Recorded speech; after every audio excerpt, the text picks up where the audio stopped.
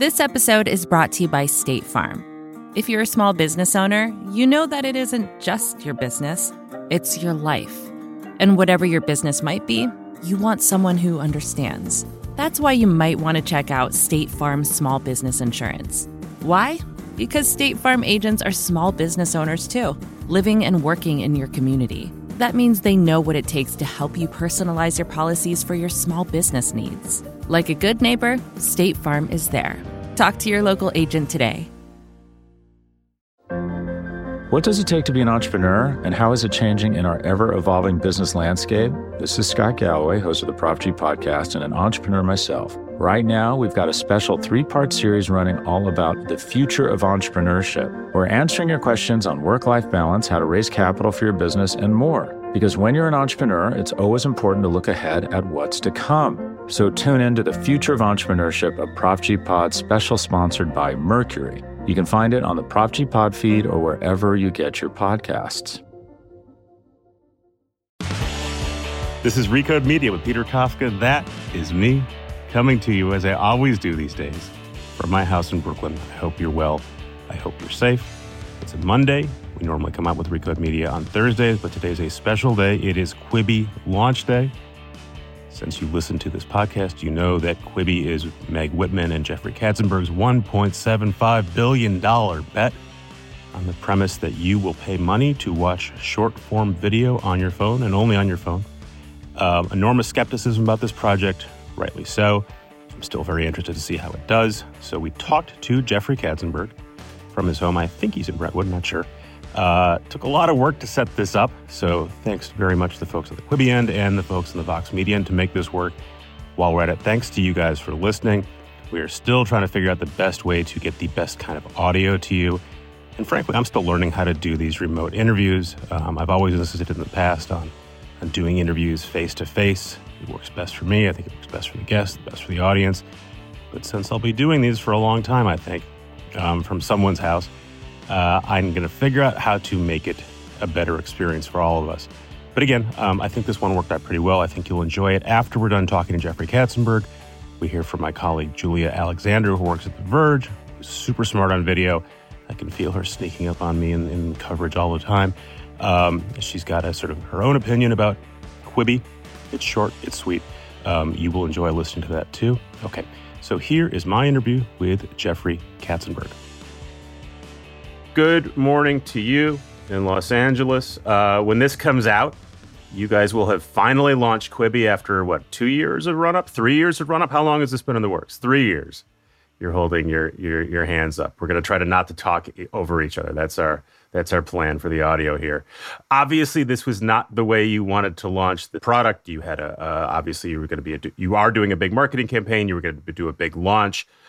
I do want to talk about the product and what you're actually going to come out with, but I thought we should just start with the news at hand, which is you doing a major consumer product launch in the beginning of a pandemic. And I'm wondering how you have thought through and maybe changed your plans, and maybe even have you considered even not doing this launch at the beginning of April? All of the above. And so now I'm a little bit losing track of time myself, Peter, as we know that days are never sure what day of the week we're in. But I would say it's about 3 weeks, maybe 4 ago, when it was clear enough that we were in for troubled and disruptive times on a scale that none of us have ever seen in our lifetimes. And Meg and I sat together alone for, a good couple of hours, with that, the proverbial yellow pad in front of us, and sort of what are the things to consider here?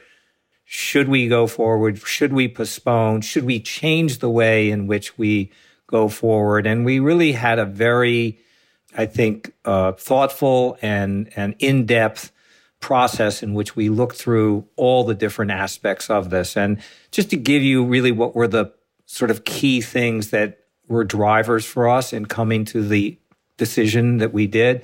So the first, and I think most important thing, is from the very outset when we partnered up on this, so it's now almost 3 years ago, the mission statement for Quibi from day one has been to inform, entertain, and inspire. Like that was the goal of what we wanted this platform to do, what we wanted to offer to customers. And as you know, to make it a beautiful experience on the phone in a way that people had never had before. And when we look at today, or through 3-4 weeks ago, as we were coming into a potential launch, the one thing that we felt very, very strongly about, both of us, is that the creative content community of Hollywood, the best filmmakers, storytellers, behind the camera, in front of the camera, producers, studios, entertainment media companies, they have delivered to us spectacular content. They've really done an amazing job. And I think that we felt that in terms of that goal, that promise, that opportunity, Quibi, in fact, was going to deliver. And in light of that, the fact that we actually, at a moment in time in which it was clear we were all on our way into, if not already into, some level of quarantine, certainly because, you know, California and LA were very early on in making those decisions. And that the level of disruption that was going to occur in all of our lives was suddenly going to change in really every single way how we conduct our daily lives. And suddenly people were going to be isolated, mostly at home, and with a whole nother new set of in-between times. And to be able to deliver something during what was already then clearly going to be a time of difficulty, if not desperation, and it has delivered on that, if not more so, we actually could do something nice, meaning inform, entertain, and inspire. And that to bring something to people at a time of great distress that might be a distraction, if not actually a relief, is something that we actually could be proud of and could go forward and do, you know, in an ambitious way, with one major change and caveat to that, which is we made the decision then to offer Quibi free to everybody for 90 days. So remember, this is almost 4 weeks ago, and, you know, people were thinking maybe this was going to go on for a couple of weeks. And so obviously things have gone to the extremes of what we even thought then. And so I think today, sitting here, you know, having launched Quibi a couple of days ago, the fact that we have given it to everybody and anybody, no matter where you are, can download this app and for the next 3 months, enjoy this amazing content that the best and most talented storytellers in Hollywood have created. And that really was the decision for us. I can see many pros. One, you've already got the thing rolling. Two, as we now are sort of understanding, like there's really a lack of new content available on lots of platforms. There's no sports. A lot of the networks are going to run out of shows in the near future. So I can see the advantages. But was there any thought that like this might make sense to hold off a month or 2 months? Maybe the climate just isn't right to do a major splashy launch. Well, the answer is yes. We actually weighed that up and thought, and that really was our bet, our gamble, we wanted to play offense. And to be the big, new, shiny, fun, you've never seen anything like this before, being able to come to market at a time when the entire world, for all the reasons that we know, is kind of in a defensive posture here. And to be able to come with something that we're proud of and we think actually delivers on its promise actually might turn out to be an advantage. And the only thing that we just, you know, over and over and over again wanted to be certain of is that we were not taking advantage of people's disadvantage. And that really was I think the point for us, the turning point for us that encouraged us, really had us walk away that day and decide, put the pedal to the metal. Let's actually go do this. And we can be proud of this with that sort of very substantive change of just give it to everybody free for 3 months. You know, if they love it, you know, it'll be great. There'll be good word of mouth. It'll pick on its own virality. And in the long run, it will be good for our brand, good for goodwill, and maybe more people will try it earlier than less people will try it. Two more on this. One, any content or marketing that you've had to change or get rid of because you think, you know what, we can't have this particular show or this joke or this meme, whatever it is, going up at this time? No. And then I'm wondering how you think, and if you've been tracking sort of one of the trends is that a lot of audio consumption is down, which makes sense. Podcasts and music, a lot of that's happening on a commute time or you're out of the house. In the house, it seems to be even when you could listen to that stuff, you're watching screens instead. And it seems like you guys could go either way. You're obviously a screen. It's obviously video. On the other hand, it's explicitly meant for the phone and sort of on the go and in between time. Well, all you have to do is look at the stats. The stats couldn't be clearer about it, which is consumption of content, video content on the phone since this has, really kind of started to, the tidal wave that it's been is through the roof. It's up way, way more than television consumption, which, as you know, is also at levels that they have not seen in years. So I'm not sure I can explain, and I don't have that much insight into radio, into podcasting, but video consumption, whether it's on YouTube, TikTok, Facebook, Instagram, Snapchat, it's through the roof. So people are watching much, much, much more video content on their phone in their in-between moments. And that was, as you know, because we've talked about this in the past, Quibi was literally we thought of it as you get up in the morning, you leave your house at 7 a.m., you take your television set with you, and it's with you for the next 12 hours, and you have all of these in-between times. Now, the question was, and that's part of what we actually, Meg and I really, tried to think through here is that you don't have any less in-between times right now. Literally, you as a dad raising two children in your house, you in fact probably actually have more in-between times. They're just different. So yes, you're not driving them to school. You're not picking them up from school. You're not waiting out on a carpool line. You're not at Starbucks waiting to get a cup of coffee. You're not in between a meeting.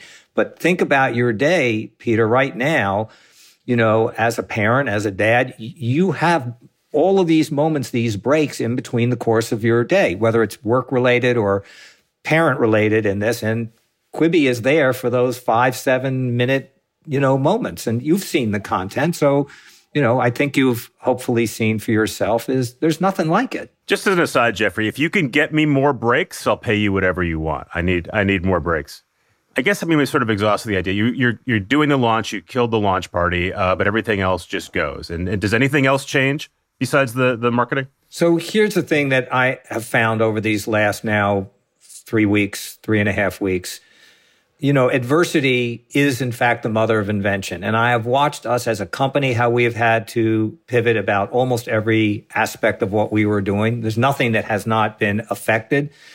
But in a way that is remarkable is that every change, that every speed bump, every hurdle, every roadblock that has come our way, that we've actually had to pivot and work through or around, has in hindsight produced a better result for us, in my opinion. And so just to give you one perfect example you raised in this, which is, yes, we were going to have this big premiere event and red carpet, and we had literally 250 celebrities from movies, from television, from sports, from music, you name it, all committed, all coming to LA to walk the red carpet of all red carpets and to promote it and promote their shows. Well, okay, obviously that went by the wayside pretty quickly. The pivot on that is that now every single one of them is out doing on social media, doing it. We're doing a huge thing with Fortnite. We're doing these Instagram TV live interviews. When you see, and now in hindsight, you see back actually what's been done, in many ways is actually greater value than we were ever going to get from a party and a red carpet. And so, it forced us to go find a better way, a work around it. And in that particular case, it just is good, as the best example I can think of something that what we've ended up doing was 10x as valuable as what that was going to be. I have a very self-interested question. Are you guys cutting your marketing spend? As you know, that is happening across the board. No. Thank God. Thank you, Quibi. We're very appreciative. Oh, by the way, I should point out that I know that Vox Media is doing at least one show and maybe more, so we should have that disclosure with you that we are. Yes. My bosses are partnering with you. God bless. Yes. So Vox actually has produced a terrific show for us, Speed Run, which is around gaming and esports. And actually, we're well on the way right now, rushing to put together another show with them that is specific about COVID-19 and how-tos and things to do around it that we're actually quite excited about. All right. I will ask my employer about that since it is news to me. But the more work, the better. So let's just talk again about the big thesis. You have been talking about this for many years. It's very hard to imagine anyone who listens to this show isn't familiar with it. Let's set the table. The premise is high-quality, short-form video that you are eventually going to pay for as a consumer. Well, I think I would say sort of more ambitious than that. This is long-form entertainment delivered to you in chapters.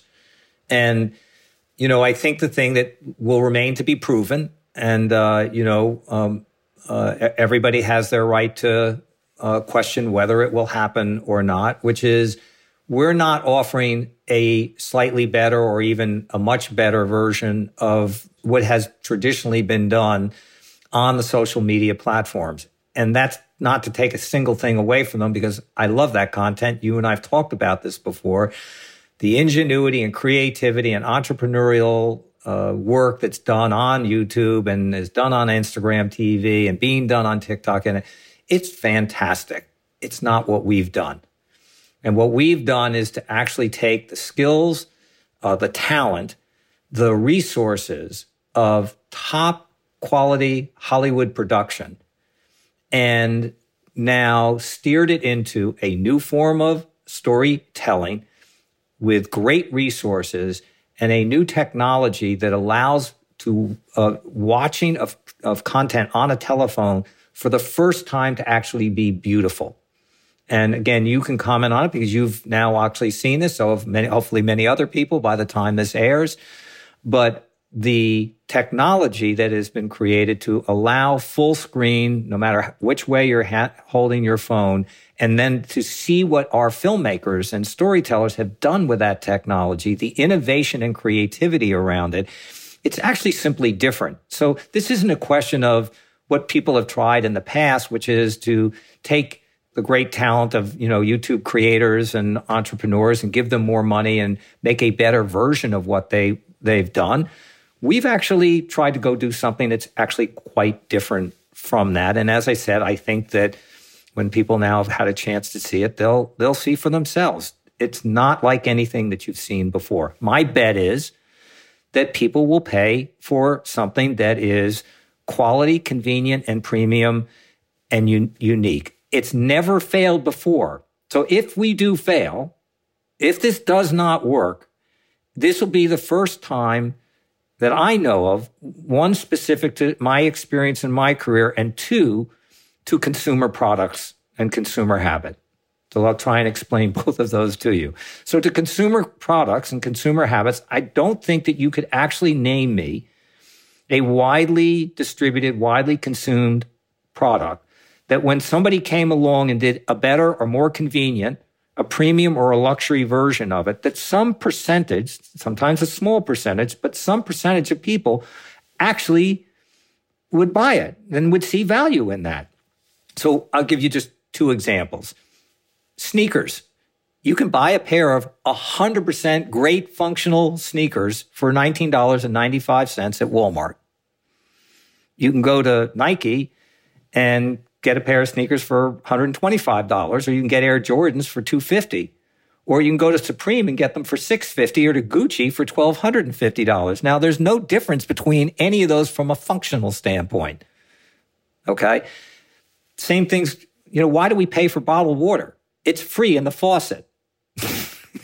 Why? It's convenient, it's premium. Now, not everybody does it, but there are a lot of people that pay for bottled water. It's a $16 billion industry. So that is true of consumer products. Here's my experience for me in my career, 45 years of being in the storytelling business.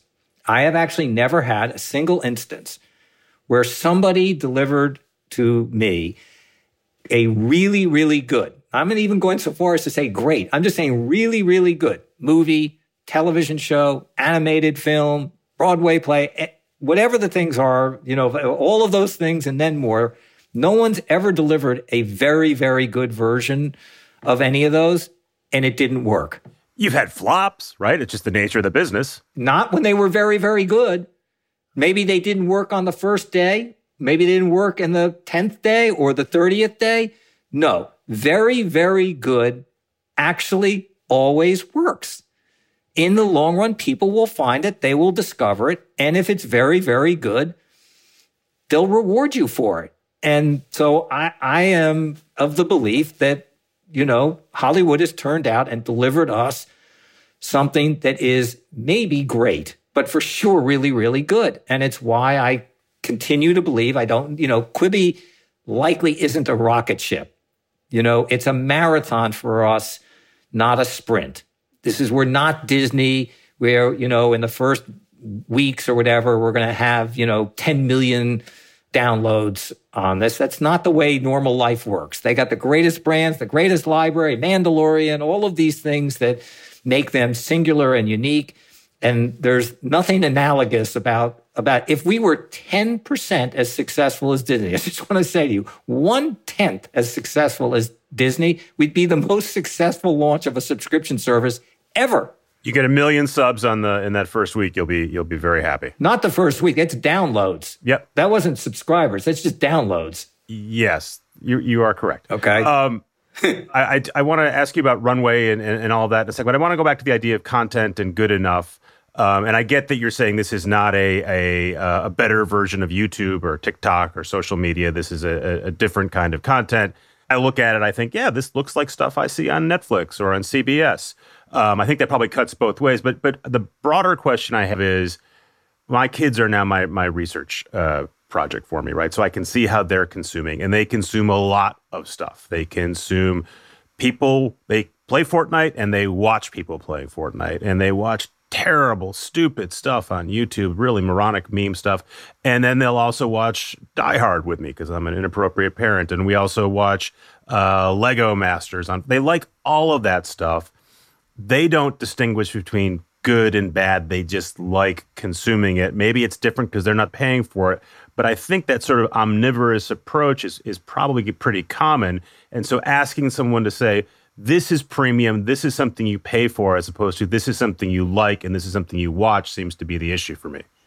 Well, but here's the thing. I start with the following, premise, which, your kids have never seen what we're about to do. So there's no, whatever you're asking them to judge, you're asking them to look into around the corner, over the bend, over the horizon and imagine something that they've actually never experienced before. So the presumption that they'll look at our stuff and go, yeah, fine, that's just like everything else that we see. And, it's not, we don't have to have it.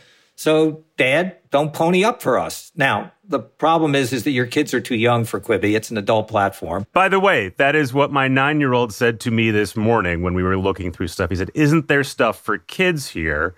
I showed him Punk'd, which they can figure that out.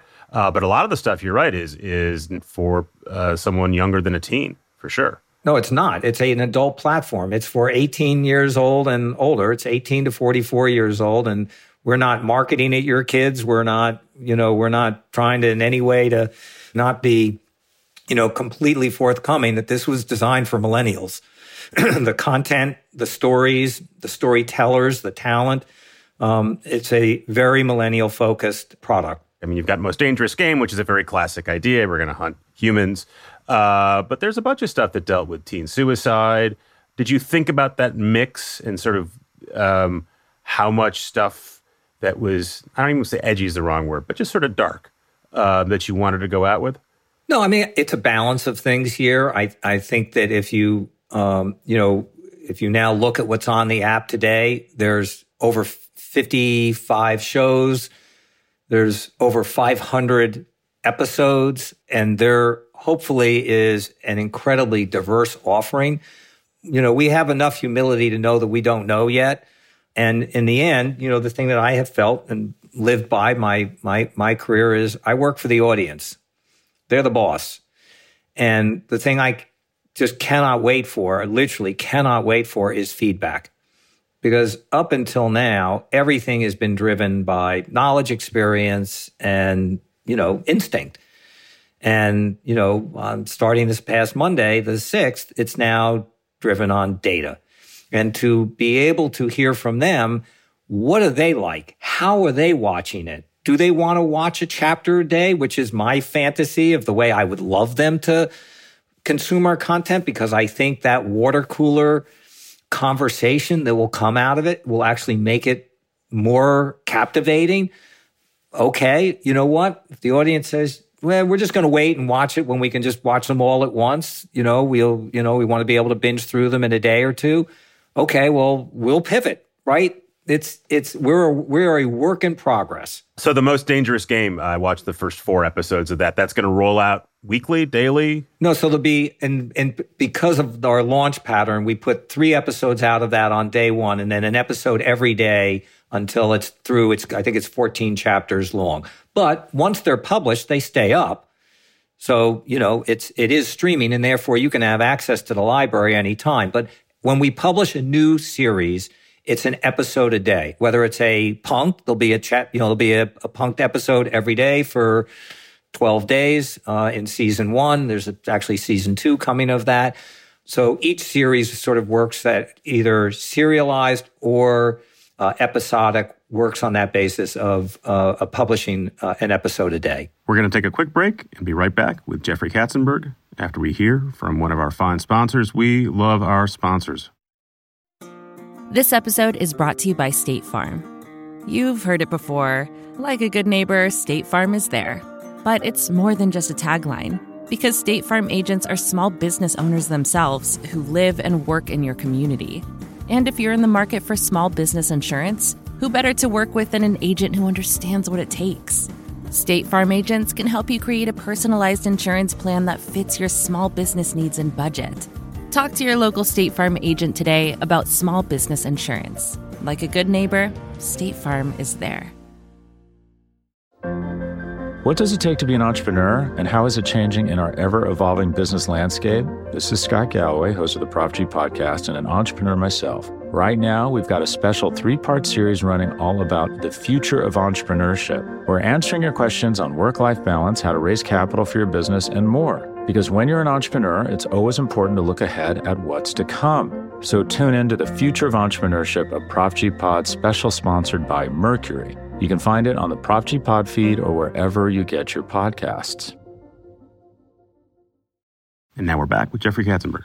By all accounts, and I have talked to people who've worked on Quibi shows, you, Jeffrey Katzenberg, are personally very hands-on on, I think, almost all the elements of these shows. Are you spending more time on the creative content than you have on other projects, or this is just how you handle all your stuff? Well, this is unique, so I don't think it's like anything else that I've ever done before, but there's a content team. There are about 20 principal leaders on that content team. They are, in my opinion, they are the best and the brightest from every sort of walk of life within Hollywood and movies and television and news and sports. Like they're diverse in their experiences that they've had, but they're young, they're millennial, they're our audience, and each one of them is as overconfident as you could possibly find. That was a trait I was actually looking for in recruiting them. And their job has been to go out and find things they love and then just make sure I can't talk them out of it. And so the buck has stopped with me, but mine isn't actually to say yes. Mine is just saying, I have 45 years of making so many mistakes. Let's just make new ones. So if something I just know from my experience is not going to work, I try and edit out, as opposed to me being if you look at the shows that we have, it will not be hard for you to look at that and go, well, gosh, Jeffrey, there's a lot of stuff here that's actually not for you. And that would be a fair assessment. Can you think of something where they brought it to you, you said, I don't get it, and they were so convincing that it's going up anyway? Half of it. Just sort of half of it. Yes. I mean, all kinds of things. But that's what's fun about it. And by the way, they've schooled me. I really feel like every day I'm learning from them. They are articulate. They are passionate. They are diverse, and they are inclusive. They come from all different walks of life. And they're just impressive, and they're strong, and they do fight for the things that they love. You guys have spent a lot of time playing up this turnstile technology, which allows you to watch it in vertical or in horizontal landscape portrait. Beyond the tech element of sort of how you create those shows, how you stream them, you're sending 2 different streams, is there something that's different creatively about making these shows? You know, if I watch regular TV, those are 10 to 12 minute chunks in the old days, and then they have a commercial. And that kind of seems like, especially with some of the dramas you were sending me, it seemed pretty similar. Like it seemed like a familiar form of storytelling, not radically different. That's not positive or negative. It just seems to be what I saw. Well, there are a couple things I would say. So first, to the technology itself, the answer is absolutely. And it's where our filmmakers, the filmmakers that started at the outset, really, a year and a half ago, the first directors that came along and started making content for us, they're the real pioneers. Because we gave them a technology in which we said, in order to make this beautiful on your phone, you actually literally need to start with the portrait version of it, the vertical version of it. And how do you make vertical storytelling immersive, captivating, and most of all, beautiful, and not have it feel like it's confined or constrained or it's clipped at the edges in this? And so that literally is the reverse about how most filmmakers have thought about. They tend to think in horizontal because we see the world in horizontal. So to reverse that and go to vertical versus horizontal as your first objective it literally changed the way they approach cinematography. And that is where, then the first ones that did it, honestly, they just did such beautiful work. And we actually sort of built this almost library of knowledge from project to project to project. And each new project would contribute to it, and we would pass that on to the next set of filmmakers, very specific techniques about how to move the cameras and how to frame things in it. And so when you see things that were done later on, who had the benefit of the learning of the shows, it just got better and better, and the content got more beautiful as we moved along. To the storytelling part of it, you are correct. And I've talked about this. I hope I'm not being repetitive here for you or for more importantly for our audience. But the thinking behind this is that we have actually had 2 generations of film narrative. The first generation were movies, 2-hour stories designed to be watched in a single sitting, primarily in a movie theater. Now, obviously migrated into many other places, but they were 2-hour stories to be watched in a single sitting. The next generation of film narrative was television. And these tended to be much, much longer serialized stories that were either 13 episodes or 26 episodes, even the episodic ones, which were meant to be watched an hour at a time over the course of a season. And yes, you are correct. They had act breaks for commercials. So the technique of actually writing for things that have chapters to them, and then very specifically within the chapter have act breaks for TV commercials, we've been doing that in Hollywood for 70 years. And what Quibi is doing is we're not new science. We're actually new application of old science. Every episode of This Is Us, the first act break, is at 8 minutes and 30 seconds. And it's not 8:12 one week and 8:42 the next week. So writing to act breaks and having cliffhangers in which they make you want to come back after a couple of minutes of commercial is a technique that the creators, storytellers here in Hollywood understood. And they were easily, I want to say with ease, they pivoted into this form of, okay, well, let's just merge those 2 ideas together and tell 2-hour stories in chapters that are 6 to 10 minutes in length. Yeah, that's fascinating. And I was talking with some of the networks about how they're adapting to a streaming world, and they're almost doing the reverse in some cases where they're saying, we know that this stuff is going to air still on linear TV. They will write to act breaks. We also assume that a lot of the consumption is going to happen on an SVOD platform. And so we are going to actually create versions where you won't, in theory, be able to tell, oh, that's where the ad was supposed to go in that episode of... Well, by the way, the entire library of these shows that are on these streaming platforms today, they're all broadcast TV that are principally about 45 minutes when you take the commercials out of them. So what are you rooting for within your slate of shows? They're all your children. You all love them equally. What are you rooting for? What do you think is going to pop? You can't get me on that one. All right. I thought I'd try. I do love my children equally in this. And here's the thing is, it doesn't matter what I think. I'm 100% sure I'll be wrong. I will be surprised by the choices and things that people capture, get onto. Here's the thing. I haven't talked to him, but I am absolutely confident that if 2 weeks ago I had sat down and asked, or you had asked Ted Sarandos, if you look at the next 30 days of your shows that you're releasing on Netflix and just pick, what do you think are the 2 or 3 biggest hits that you're going to have? 1,000%, he was not going to say Tiger King. I think you're right. Okay. I think you're right. I talked to him in early March. He did not bring it up. He said, look out for Tiger King. You're going to love it. I want to talk about money. You've raised, I think, $1.7 billion, or give or take. I think that's less than what you were expecting to get when you first started.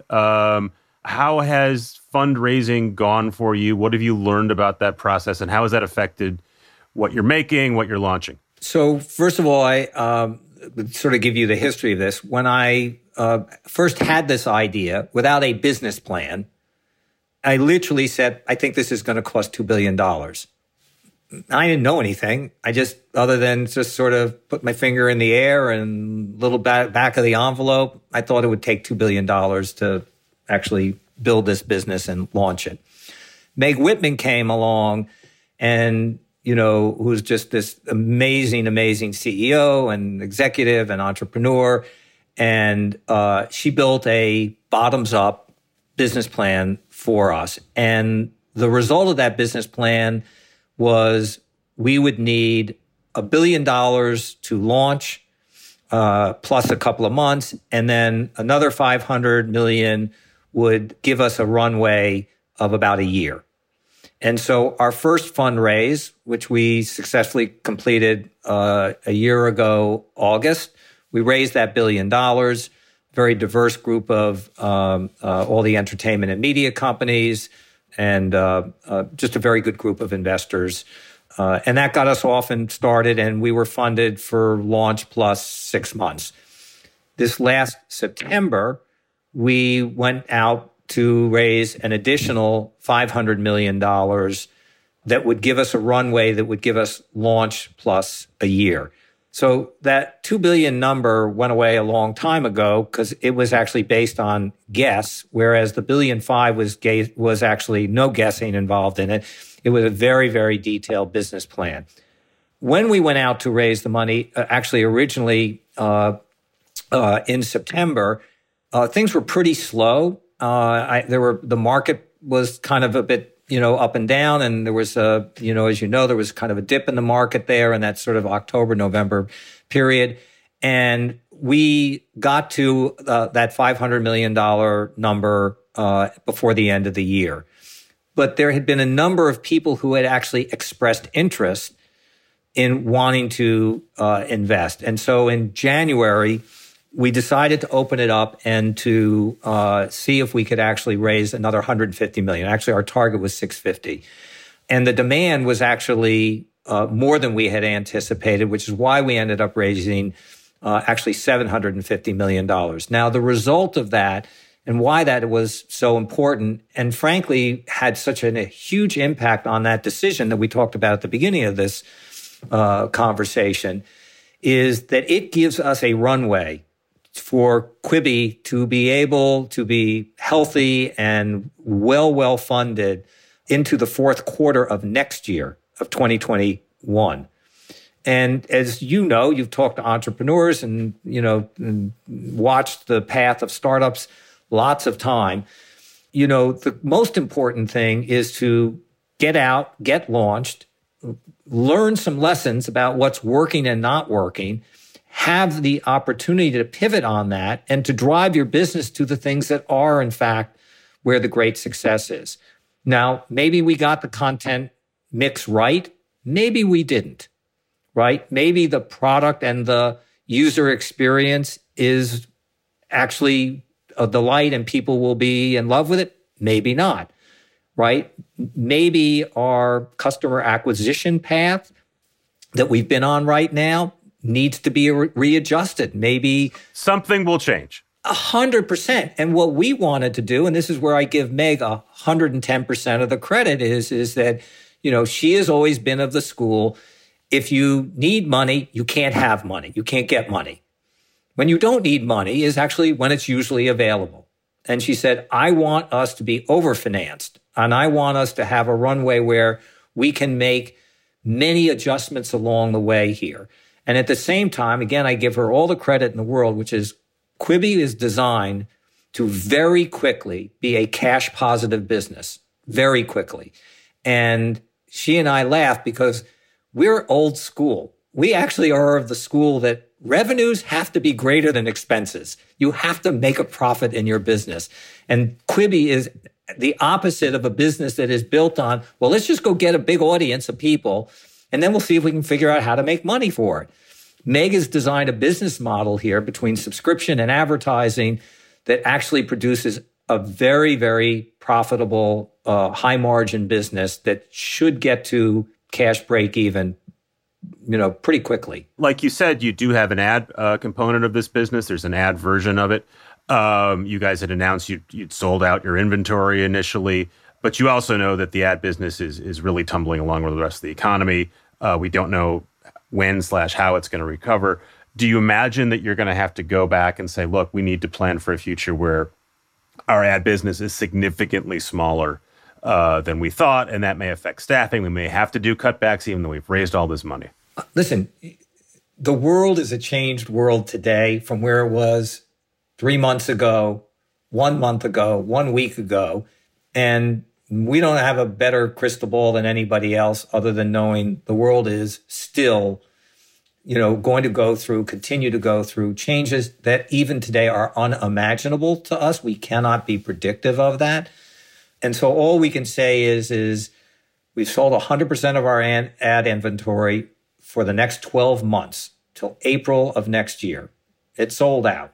We have some of the best companies and the best brands. These are the, solid companies that every one of which will be in business as much or more so a year from now that they are today. And they are consumer facing companies that are, in the business of wanting to reach an audience.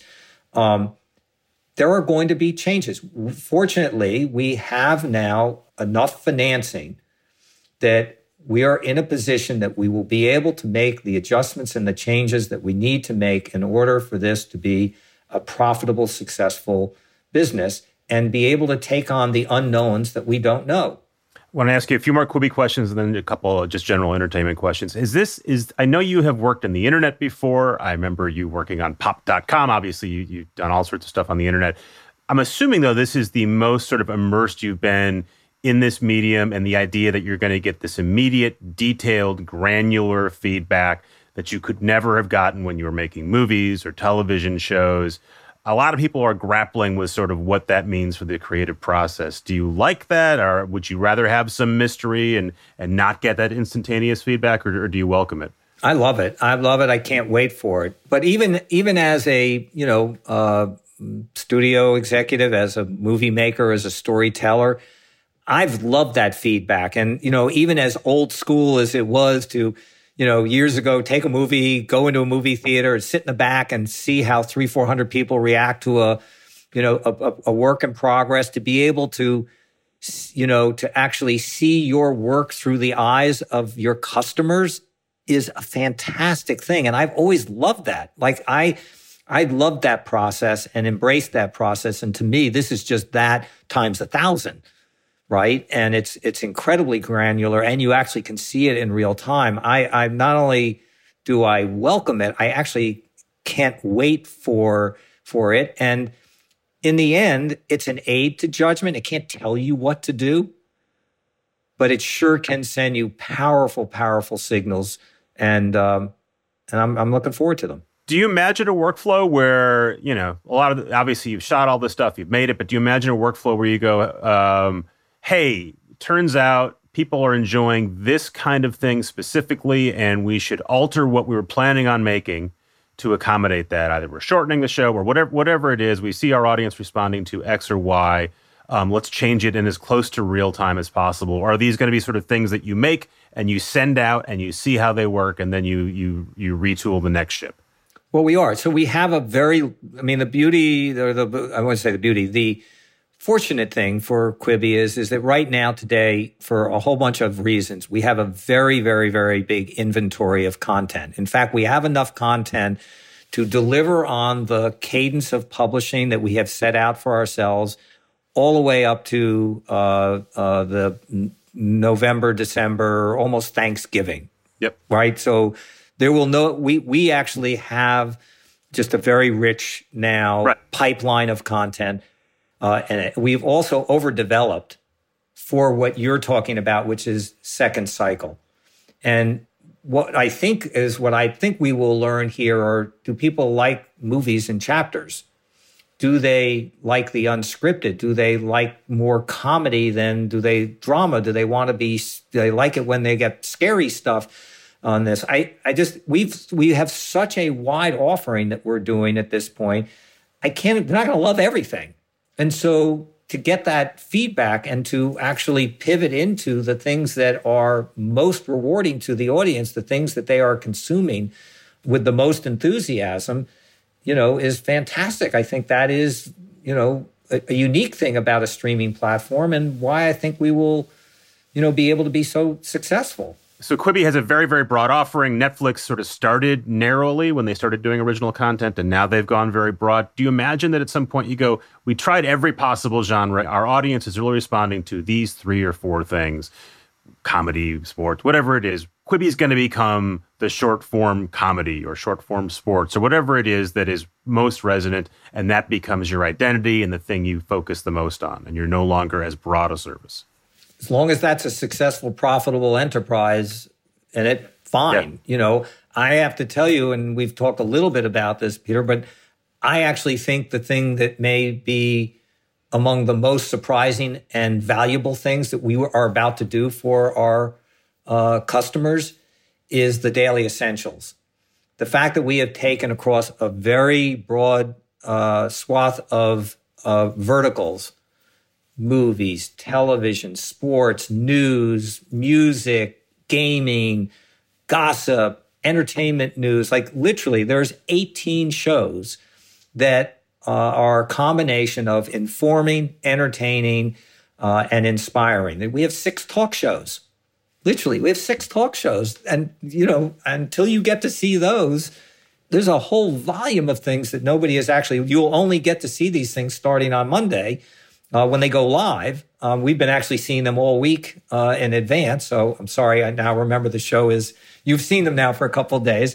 And my bet is that very specifically for you, there are 3 or 4 of those daily essentials that are going to give you in a quality way information about a topic that matters a lot to you in such a succinct, beautifully curated way that you're going to say, well, that's invaluable for me. And I'm going to get up every day, and that's where I'm actually going to get my sports news produced by ESPN, or that's where I'm going to get my music news, or that's where I'm going to get my entertainment news.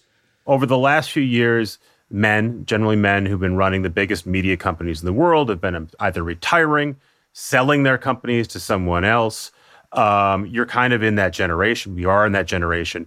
Is this your last run, or is there another project after this? Well, if this is what I hope and imagine and, light candles and cross my fingers for, this will be fulfilling me for a decade or two. And speaking of succession, I got to ask you what you make of what's been going on at Disney, where you had Bob Iger announcing what seemed to be an abrupt departure, but he's actually sticking around for a while. You, of course, have a long history at Disney. What do you make of what happened there and what is happening there? Well, listen, there's Bob Iger is in the Hall of Fame of, maybe a handful of the greatest CEOs of our time. And has done just an extraordinary job building and running and managing and creatively leading that company. That's a hard job. On a good day, that's a hard job. And, I think, he's been signaling and saying to all of us for a couple of years, I'm getting to the end of this. He picked in Bob Chapek, an outstanding executive who has been running 2/3 of that company quietly, the theme park business and consumer products business. And Bob actually overlapped with me. That's how far back we go. The last 2 years I was at the Disney company. And so that was back in the Jurassic era. He was a young, up-and-coming executive then in the home video business and was a star then, and has gone on to really do a remarkable job. Theme park business, cruise ship business, consumer products business. He's run all of those exceptionally well. He's different from Bob, but no matter what, whoever came next was going to be different from Bob. He's got probably the best management team in the entertainment and media business today. Everybody seems to have settled in there, and obviously huge headwinds in the face of COVID-19. But, as experienced and knowledgeable group of people to figure out how they're going to sail through this storm in it. So I cannot say that I personally was hugely surprised that he did it. I was surprised at the immediacy, the timing of it. Right. I think like everybody else, but not that he did do it because he's been saying that he's going to do it for a long time. Yeah, I think a bunch of us were skeptical that he was ever going to leave, though, because he kept saying he was going to leave and then didn't. But we'll bring it back to you. Listen, you can ask anyone who's talked to me. I have been rooting for you because I've always said it's a much better story if you succeed. There's a lot of doubt about what you're doing, and it's a much better story for me to write about, for me to cover if you're successful. And now, given where we're at, I would very much like a positive story to cover. Thank you. So and I wish you well. Yeah, I appreciate that. And listen, skepticism when you're doing something that's new, never been done before, that actually has, unique and original equal risky. And risky by definition means, there can be failure, right? So I know I don't, I've never been, I don't resent people's skepticism in it. I understand it. I recognize it. As long as it doesn't get in the way of our ability to have our best shot. Because in the end, either we delivered and it works and it's, going to be a great success, or we missed the mark in it. I think we've hit it, and I'm excited about it. And I understand that it was risky from day one because it's not been done before. And, your skepticism has always come thoughtfully. So thank you for your skepticism. I'm rooting so hard to prove your skepticism wrong. That's a polite way to put it. I wish you luck. Thank you for your time. I know it's a busy time. Thanks. Good luck. Thanks. Thanks again to Jeffrey Katzenberg and Quibi for making that happen. Now we're going to hear from Julia Alexander, who works with me over at The Verge. Again, as Julia mentioned, as I mentioned with Katzenberg, Vox Media is doing some kind of programming, maybe more with Quibi. I'm not involved in it, as far as I know, but wanted you guys to make sure that you knew that. Okay. I'm here with my colleague from The Verge at Vox Media, Julia Alexander. I don't know what your title is. I think you'd be the person who consumes more content and writes about more content than anyone else I know. And I don't want your employer to know this, but I think you might do it for free. I do a lot of it for free. You do a lot of it. And in this case, I'm paying you big money to come talk to us about Quibi. You've seen a lot of the shows people are getting to watch right now. And I want to know what you think of them, Julia Alexander. Welcome. Thank you. I'm very, very honored to be here. My overall take on Quibi shows in general from a quality perspective is that it all feels very YouTube-red. That era of like 2015 when YouTube was trying to do premium content, starring a lot of celebrities, but also their YouTube creators. And it just didn't work because that's not what people were going to YouTube for. That's kind of how it feels like with Quibi whenever I watch the short episodes that they release. So let's slow down. And I got to say, if I'm hoping, so preceding this interview, we're going to have a long interview with Jeffrey Katzenberg. My worry is, I don't think he's going to listen to this part, but I worry that someone's going to report back to him that after he just explained how these were not fancy YouTube clips, that he's going to hear you saying these are fancy YouTube clips, that he's going to blow multiple gaskets. So again, if you're listening to this part of the show, you certainly know what Quibi is. Julia's takeaway is these are upscale. YouTube, by the way, has multiple times tried to throw money at making stuff, and YouTube Red was the most recent. I watched a couple episodes of their Karate Kid reboot, which was fun. It was fine. I mean, it was TV. Yeah, it was fun. It was like okay TV, and not that you asked me, but that's how Quibi, most of the Quibi stuff looks like to me. Some of it is literally just TV I've seen before, right? Like there's Punk'd, and it looks just like Punk did back when Ashton Kutcher was the host. And there's other stuff that just sort of looks like reality TV in the same way that reality TV looks like, and other stuff looks like okay TV. Like one of those millions of shows that are on CBS that you don't know exist, but if you're at the gym or you're at an older person's house, you might go, oh, I didn't realize LL Cool J was still on the air. And it kind of looks like one of those shows. Right. A lot of it feels like leftovers from the studios and the networks that they thought would not work on their own network and then their own studio, and then sold it to Jeffrey Katzenberg as something that was like, we have leftover entertainment. We can't really use this. We don't see a way for this to work, especially on the movie front. So there are a bunch of Lighthouse Productions, which is Quibi's top tier entertainment.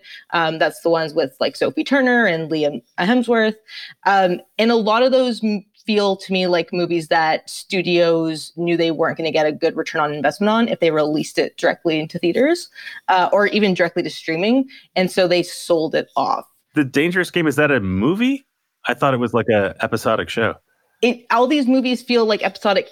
To me, all the things that I'm watching that are supposed to be movies just feel like really long, chopped up series. Yeah. And I think that's what really is something I can't wrap my head around. I spoke to a lot of people who work in short films, and I said, a lot of this doesn't feel like the idea of a short that you watch when you think of like an Oscar short, we think of Pixar shorts, where it's like all encompassed, it's one story, and it works out really well in 6 minutes.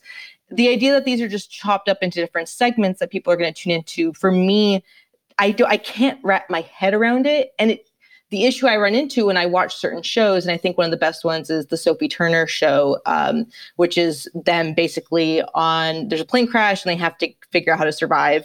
It takes 3 or 4 episodes before they even get to the airport, before they even get to the plane. Off with her in some sort of asylum / wellness / treatment center, and it's very dark. I didn't get past the first one because it's not for me. I was watching it thinking, doesn't seem different to me than, again, like lying on the couch and I'm watching football and I fall asleep and then there's something on that I wasn't planning on watching, and it's on and it's fine. And it's also because they're 8 to 10 minutes long, right? So that's kind of how long a regular television segment is before the commercial comes on. It just sort of seemed like a show. It's fine, not mind-blowing. Or the other thing I was thinking about is there's a tons of stuff that I watch on Netflix. Again, not necessarily because I'm not motivated by it. A lot of times it's stuff that I can download onto my phone, and I'll watch it on 10-minute chunks on the subway. And it's not ideal, but it works. And especially for like a lot of the bad Netflix movies, the Underground 6 or whatever, like in theory, you're supposed to watch it on a giant screen, but it's stupid and you can watch it on your phone. So I guess I have 2 different questions. One, do you think Quibi will appeal to people as is? Let's forget snotty people like you and me who are Sure. professional gripers and critics for a minute. Just you're a regular person, you have a phone, eventually you're going to travel again, and right now you're in your house. Do you think a regular person is going to watch Quibi? No, not. There's a few reasons. One, I think about the fact that both Jeffrey Katzenberg and Meg Whitman keep saying that they're not trying to compete with Netflix, which is their opinion, and I get that. And they keep saying things like, we're really trying to compete for attention away from Instagram and TikTok. The thing about Instagram and TikTok specifically, is that it doesn't require any attention. You can just kind of flip through it. And then with Instagram and Twitter, you're following people you're following people you like, you're following family members. So you're getting something out of it that is personally relevant to you. Quibi is trying to come in and say, take that 10 minutes of time that you're spending doing that and watch our show instead. But if it takes a few episodes for people to really get invested, and if it's coming from a place where there's no real reason to sign up for it. You think about Disney. Disney has its IP, right? You think, I'm going to sign up for this because I want to watch Mandalorian, and I know there's Star Wars. Quibi doesn't have any library entertainment that you can go and just dig into. It doesn't have any big IP that they're really playing off of. So there's they're playing on celebrities, right? Liam Hemsworth is in this show, and then there's 200 others.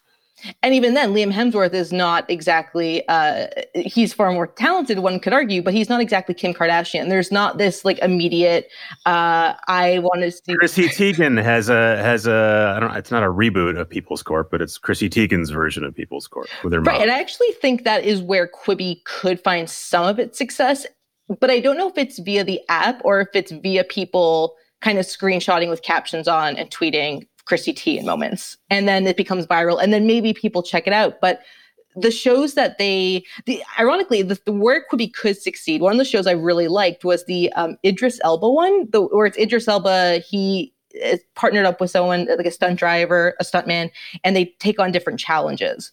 And I watched those episodes and I thought I could watch this every day for 5-6 minutes. This is great. This is like mindless entertainment. This is what I want to watch on the subway.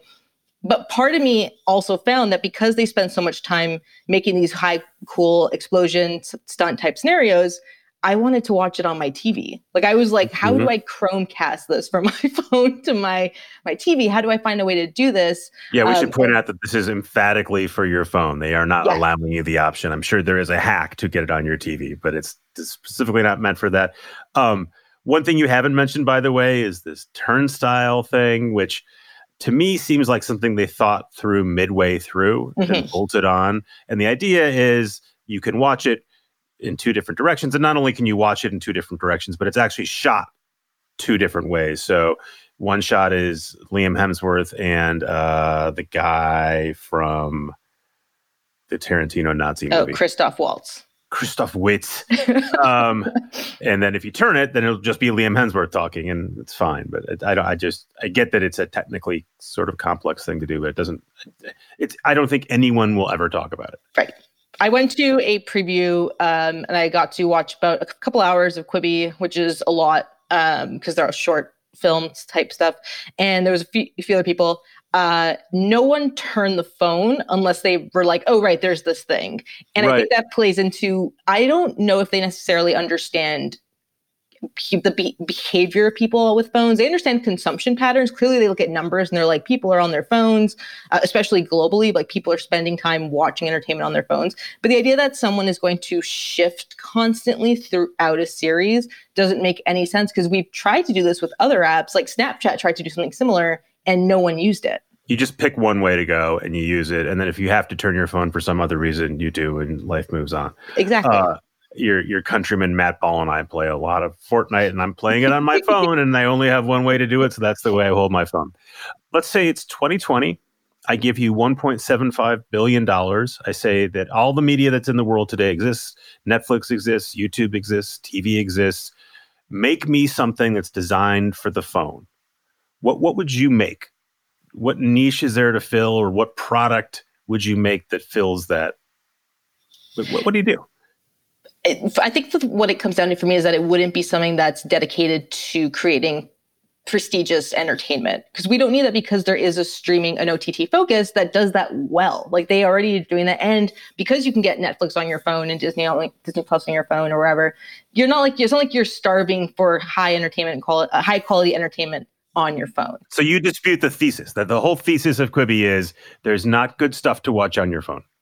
I think, you can absolutely watch, like you said, you can watch something like 6 Underground, which is a bad show, or I've seen people watch The Irishman on the subway. You can see people doing this, but what's filling the hole of like, what can I do on my phone when I'm out, when I'm trying to find something to do, is you're just trying to find something, in my opinion, to satisfy and satiate that boredom. And for that's where TikTok works really well. It's where parts of YouTube works really well, but TikTok specifically is great because you're flipping through and you're not really paying attention. Or by the way, it's casual games or Instagram or just anything, right? We've been like, there's, I don't know if this was in in the preview you went to, but at CES they had a promo thing explaining what you could do with how you might use Quibi. And a use case was you're making coffee, and while you're waiting for the coffee to brew, you pick up your phone and you watch it. And I just think I don't think people have that. I don't think they're just standing there blank. They might be looking at their phone blankly, but they know how to occupy that time. They figured that out. And I feel like phones, that specifically the way that I use my phone when I pick up my phone and what I'm doing with it, because I'm trying to fill time, it's almost like a fidget spinner type situation where I'm like, I just need to touch something. I just need to fiddle around because I'm waiting, 30 seconds for this coffee to be made, or I'm doing whatever. And Quibi does not fit that paradigm. Even their daily essentials. So Quibi has the majority of their content at launch is going to be these daily essentials, which is a news show or a sports show. Exactly. And even then, the thing I can't get with Quibi at this point is all of that stuff already exists for free, and I can get it in a much more entertaining way via an app like Twitter or TikTok or YouTube. And I don't need to spend $5 for ads or with ads. Is this where we mentioned that our friends at Polygon are making a show, and I'm sure it's awesome, even though I haven't seen it? Yeah, and I think disclaimer-wise, I'm pretty sure we also have to say that The Verge is in talks with Quibi to do a show. Okay, you just broke some news. There you go. No, I think that's public. I mean, private. I can't. Well, Katzenberg told me that we were working on some sort of coronavirus show, so I don't know who's working on that. Let's go back to our bosses and ask them. It is a dark time. It's a difficult time. Let's end on a positive note. Find a show for me on Quibi that you liked that people should check out, because they're going to be able to check it out for free for 3 months. There is a show, I believe it's called Flipped. I'm 95% sure it's called Flipped, and it stars Caitlin Olsen and Will Forte. And it is like an FX comedy. I loved it dearly, and I would watch it every week if it was on a network like FX. Oh, good, because I watched the first episode and I didn't love it, but you're telling me I should keep going? If you really like Will Forte's type of humor, it's so good. Yeah, I really liked it. I liked her in the old days too, and she looked different. She looks different now. Yeah, I was rewatching old It's Always Sunny episodes, and I was like, huh. Yeah, but we can all transform ourselves. Julie Alexander, great to talk to you. Thank you for your time. Stay safe. We'll have you back on for an in-person episode at some point. Thank you. Bye-bye. Thanks again for listening to this special Quibi episode of Recode Media. Thanks again to Jeffrey Katzenberg and Julie Alexander, and particularly the folks that I work with day to day at Vox Media to get this out the door. Jelani, who produces, Joel, who is editing this. Literally cannot make this without you guys, so thanks again. And a bunch of other folks worked to help me figure this one out as well, so thanks to all of you. And thanks to you guys who listen. Thanks for your comments. Thanks for your kind words. We'll see you very soon.